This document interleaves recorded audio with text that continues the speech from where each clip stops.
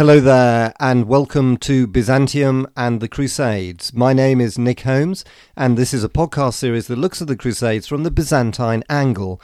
Now, we've heard about the Battle of Manzikert and how the Ducai seized the throne from Romanus Diogenes, who was really the first Byzantine emperor for decades to try to reverse Byzantium's decline.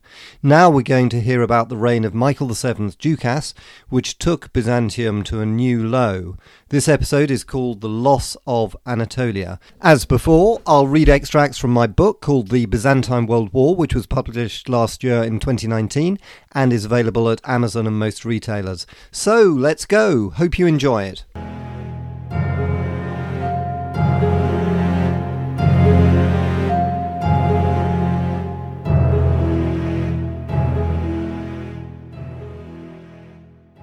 After the death of Romanus Diogenes, Byzantium's collapse was rapid. The reign of Michael VII Ducas must count as the most disastrous in the whole history of Byzantium. Complacency, arrogance, and incompetence rapidly reduced the empire to a state of chaos from which it never truly recovered. On the 4th of August 1072, Romanus died from his brutal blinding. In Constantinople, Caesar John celebrated. His nephew Michael VII was emperor. Everything seemed to have gone his way, but the truth was that Byzantium could not have found an emperor less suitable to face the enveloping crisis of the 1070s. In most ways, Michael VII was the exact opposite of Romanus. Still in his early 20s and with no military experience whatsoever, he'd lived a secluded life in the palace, tutored by sycophants like Michael Psellus, who taught him how to write iambic verses, but little else. The Byzantine chronicler Skylitzes described him thus, quote, while he, Michael VII, spent his time in the useless pursuit of iambic and anapaestic verse, and they were poor efforts indeed, he brought his empire to ruin, end quote. Some historians even think Michael VII Ducas may have been mentally retarded. He was certainly incapable of ruling and passed all matters of government to a eunuch courtier called Nicephoritzes, who so effectively put him under his spell that even Caesar John Ducas decided to withdraw to his estates in Bithynia. Meanwhile, the empire's enemies were gathering on all sides. In the west, a serious revolt against imperial rule by the Bulgarians in 1072 was only just crushed by the Western army which had survived the Battle of Manzikert. Raids by the Pechenegs and border disputes with the rapidly growing kingdom of Hungary also started to intensify.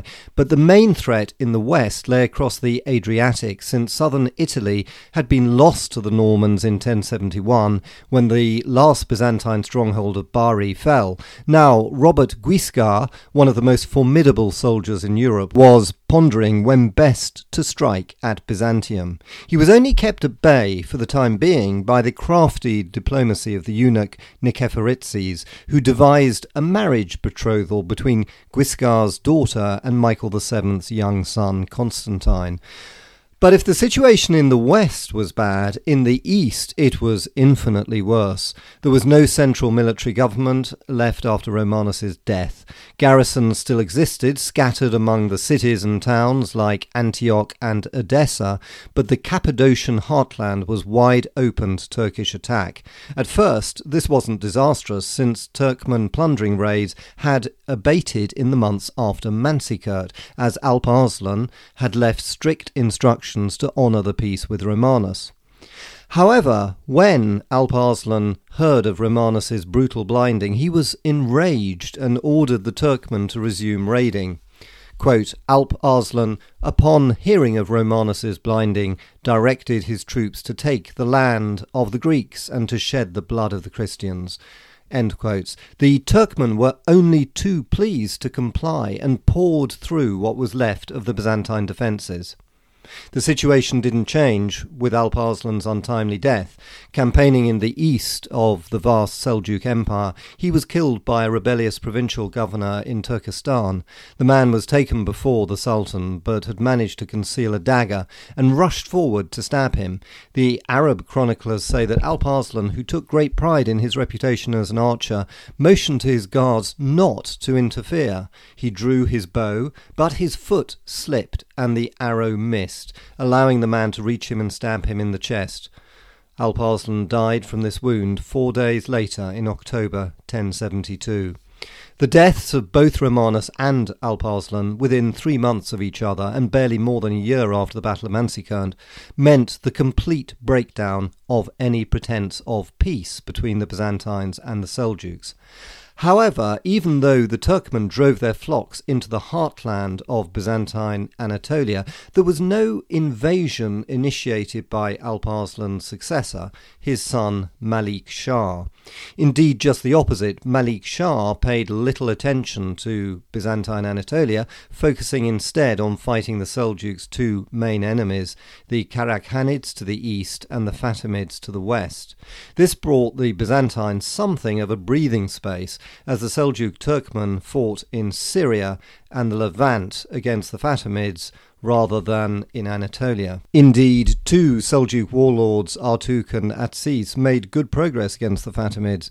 They captured the Fatimid strongholds in Syria, one by one, first Aleppo, then Jerusalem, the brutal sacking of which attracted attention in Europe, with Pope Gregory II promising to take up arms against the Turks in 1074, and finally Damascus in 1075, before advancing into Egypt, where Atsis was crushingly defeated by the Fatimids in 1077 outside Cairo. The Seljuks never advanced into Egypt again. With the Seljuks fighting the Fatimids, many of the main towns and cities of Byzantine Anatolia were able to hold out against the Turkmen, although the countryside was overrun by the Turkmen, forcing growing numbers of rural refugees to flee to Constantinople. This brought hunger, overcrowding and disease to the capital, which even the incompetent government of Michael VII could not ignore. Belatedly, Michael VII's chief minister Nikephoritses yielded to public pressure to muster an army to confront the Turks. The problem was that with the corpses of Romanus's regiment still lying on the plains of Manzikert, there was no effective army to face the Turks. In 1073, Nikephoritses appointed Isaac Comnenus to lead an army to Iconium in Cappadocia to confront the Turkmen. This army was of very dubious quality, consisting mainly of feudal levies of the Byzantine magnates, called the Hetarii, and a mixture of mercenaries, including the Varangians and several hundred Norman knights, led by Roussel de Bailleul.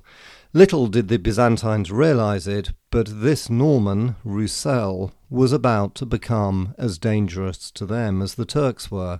He was the same Norman commander who had deserted Romanus at the Battle of Manzikert, and rose to prominence again when his fellow Norman, Robert Crispin, who had previously engineered Romanus's defeat, was poisoned by jealous rivals in 1072. He would soon show that his treacherous behaviour at Manzikert was capable of being repeated. After advancing to Iconium, Roussel deserted Isaac Comnenus and took his Normans to set up what was in effect his own principality in the old Armeniac theme, that is the northeastern rim of Anatolia, with his base at Amasia. Roussel had almost certainly been planning this. He was copying the tactics of the Normans in southern Italy, who had turned from being mercenaries to lords of their own fiefdoms. Unwisely, Isaac Comnenus ignored Roussel's desertion and marched to Caesarea, where he encountered a Turkish warband.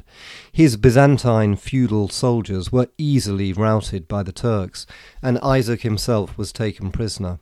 While the Ducai ransomed Isaac from Turkish captivity, Roussel took delight in extending his own fiefdom in Anatolia.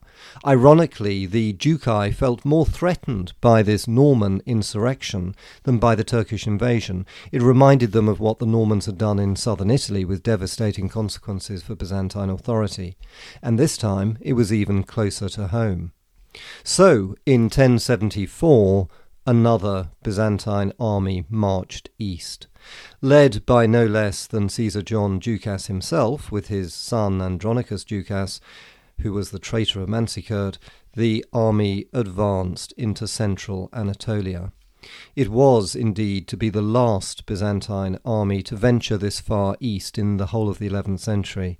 It marched past Armorium to cross the Sangarius River at the great bridge of Zompos, just as Romanus had done on his way to Manzikert in 1071.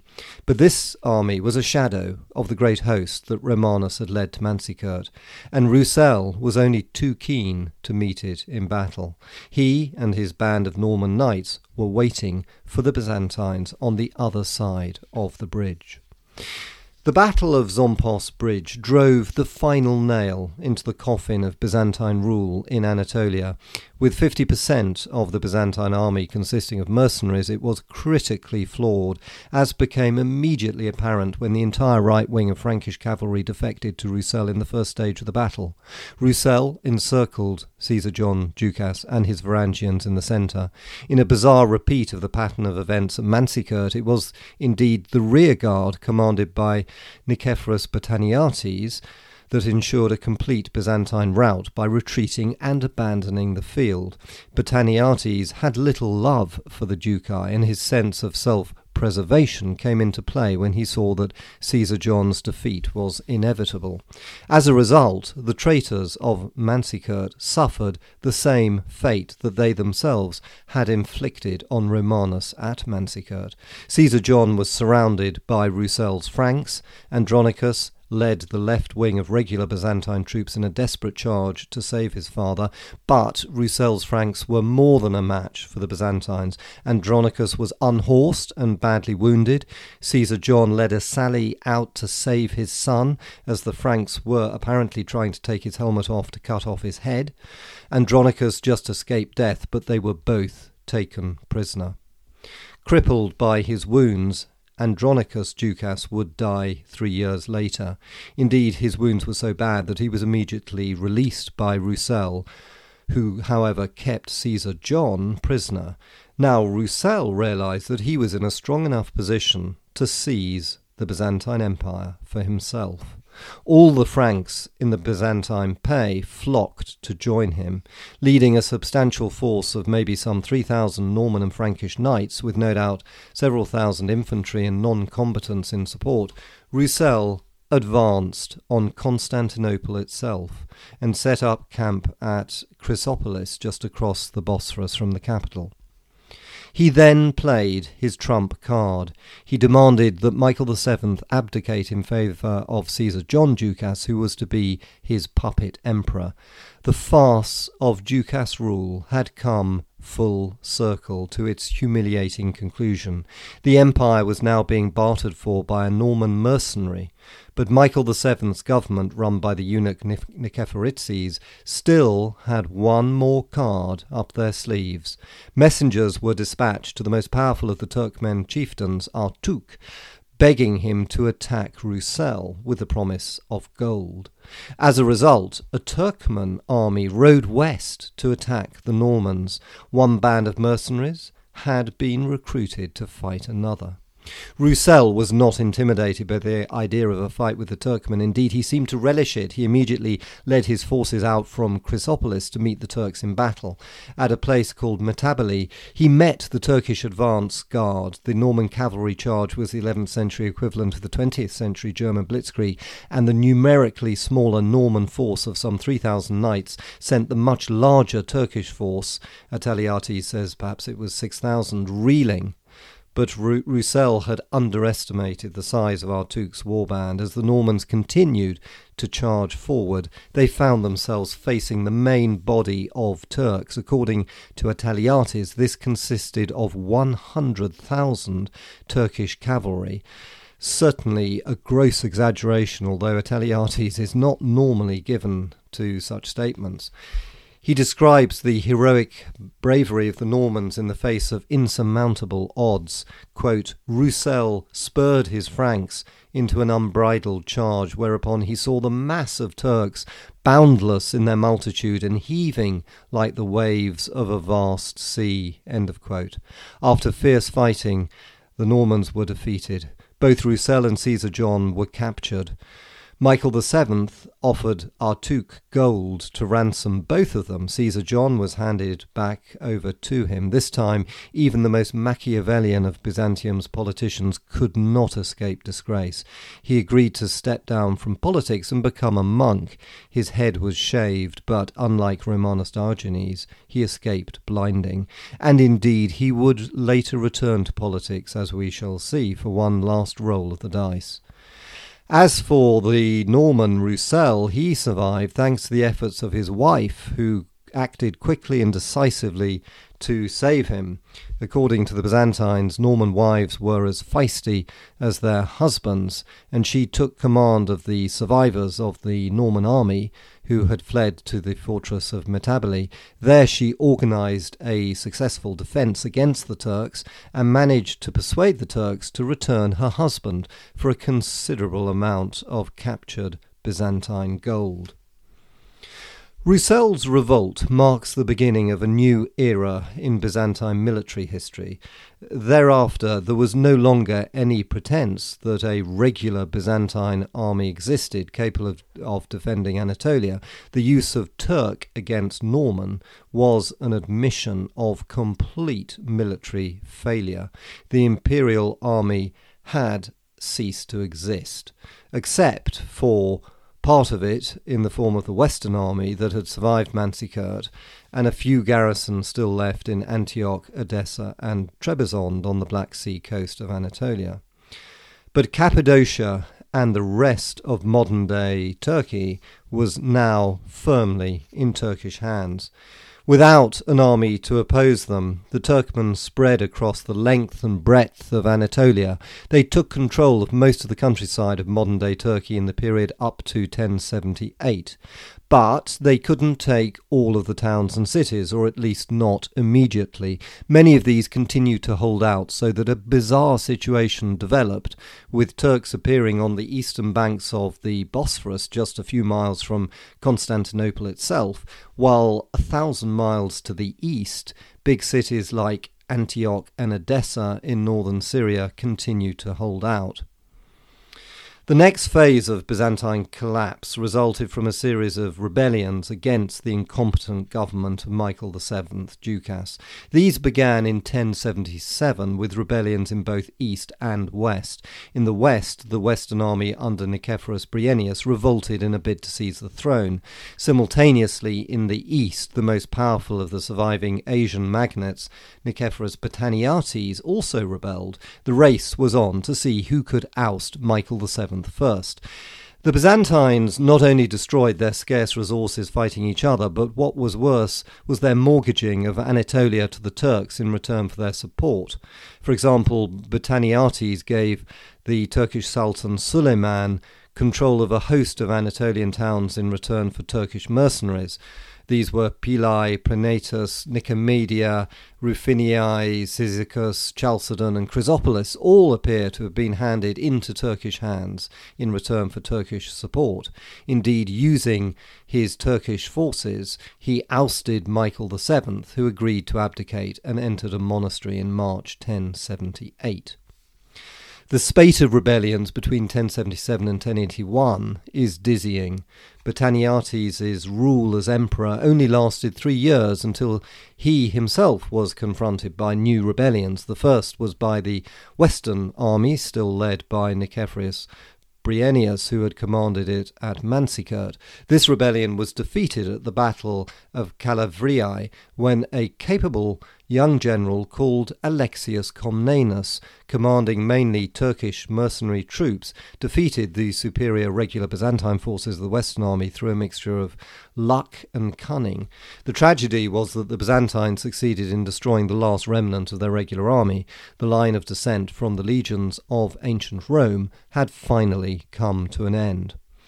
The focus of attention now turned to this young general, Alexius Comnenus.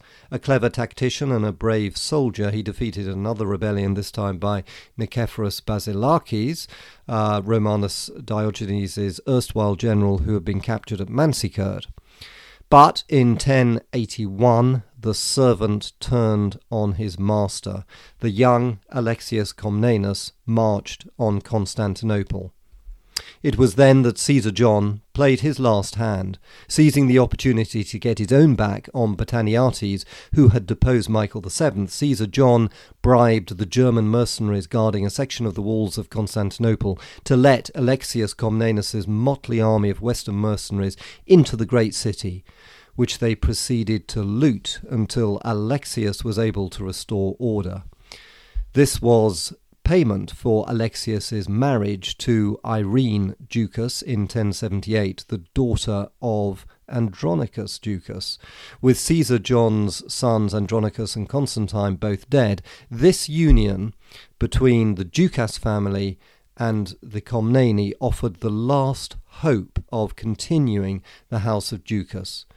On the 4th of April 1081, Alexius Comnenus was crowned emperor.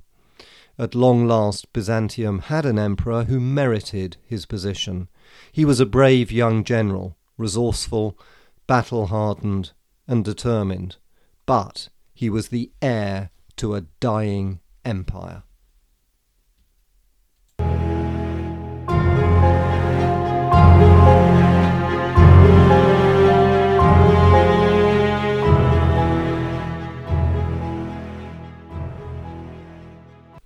And that ends this episode. Hope you enjoyed it. If you did, I'd be so grateful if you left a review, since it really helps me to promote this podcast. Sorry to ask, but you'd be doing me a huge favour. Thank you so much.